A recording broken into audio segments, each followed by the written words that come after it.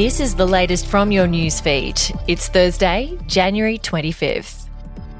Anthony Albanese will almost halve the tax cut going to some Australians in order to deliver savings to low and middle income earners. An Australian earning $200,000 a year will now get a tax cut just over $4,500 compared to over $9,000 under the original plan.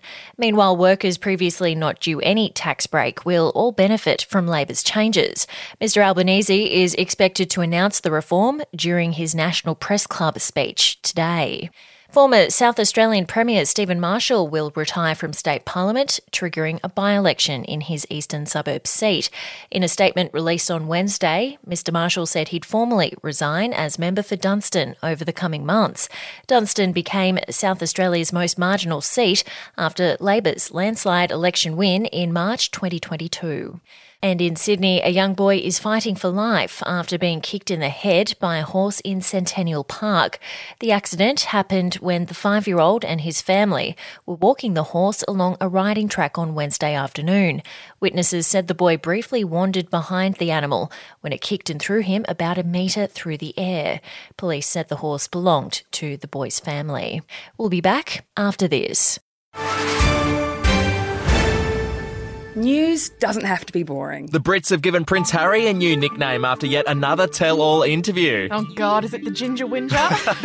Let the team at news.com.au get you up to speed each day with their podcast, From the Newsroom. A couple were busted joining the Mile High Club. Well, I guess they can't fly Virgin anymore. Politics, sport, red carpets, royals. Get all the goss in just a few minutes. Follow From the Newsroom wherever you get your podcast from.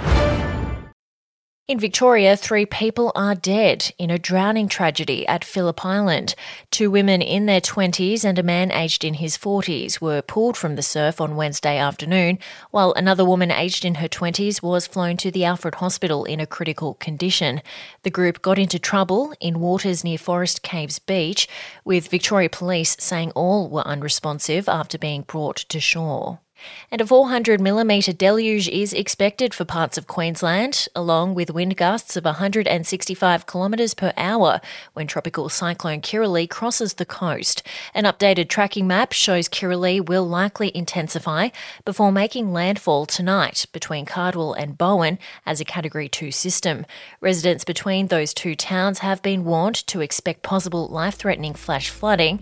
The cyclone warning zone also includes Townsville, Mackay, the Whitsunday Islands, and extends inland to Charters Towers. And we'll have an update to your newsfeed tomorrow.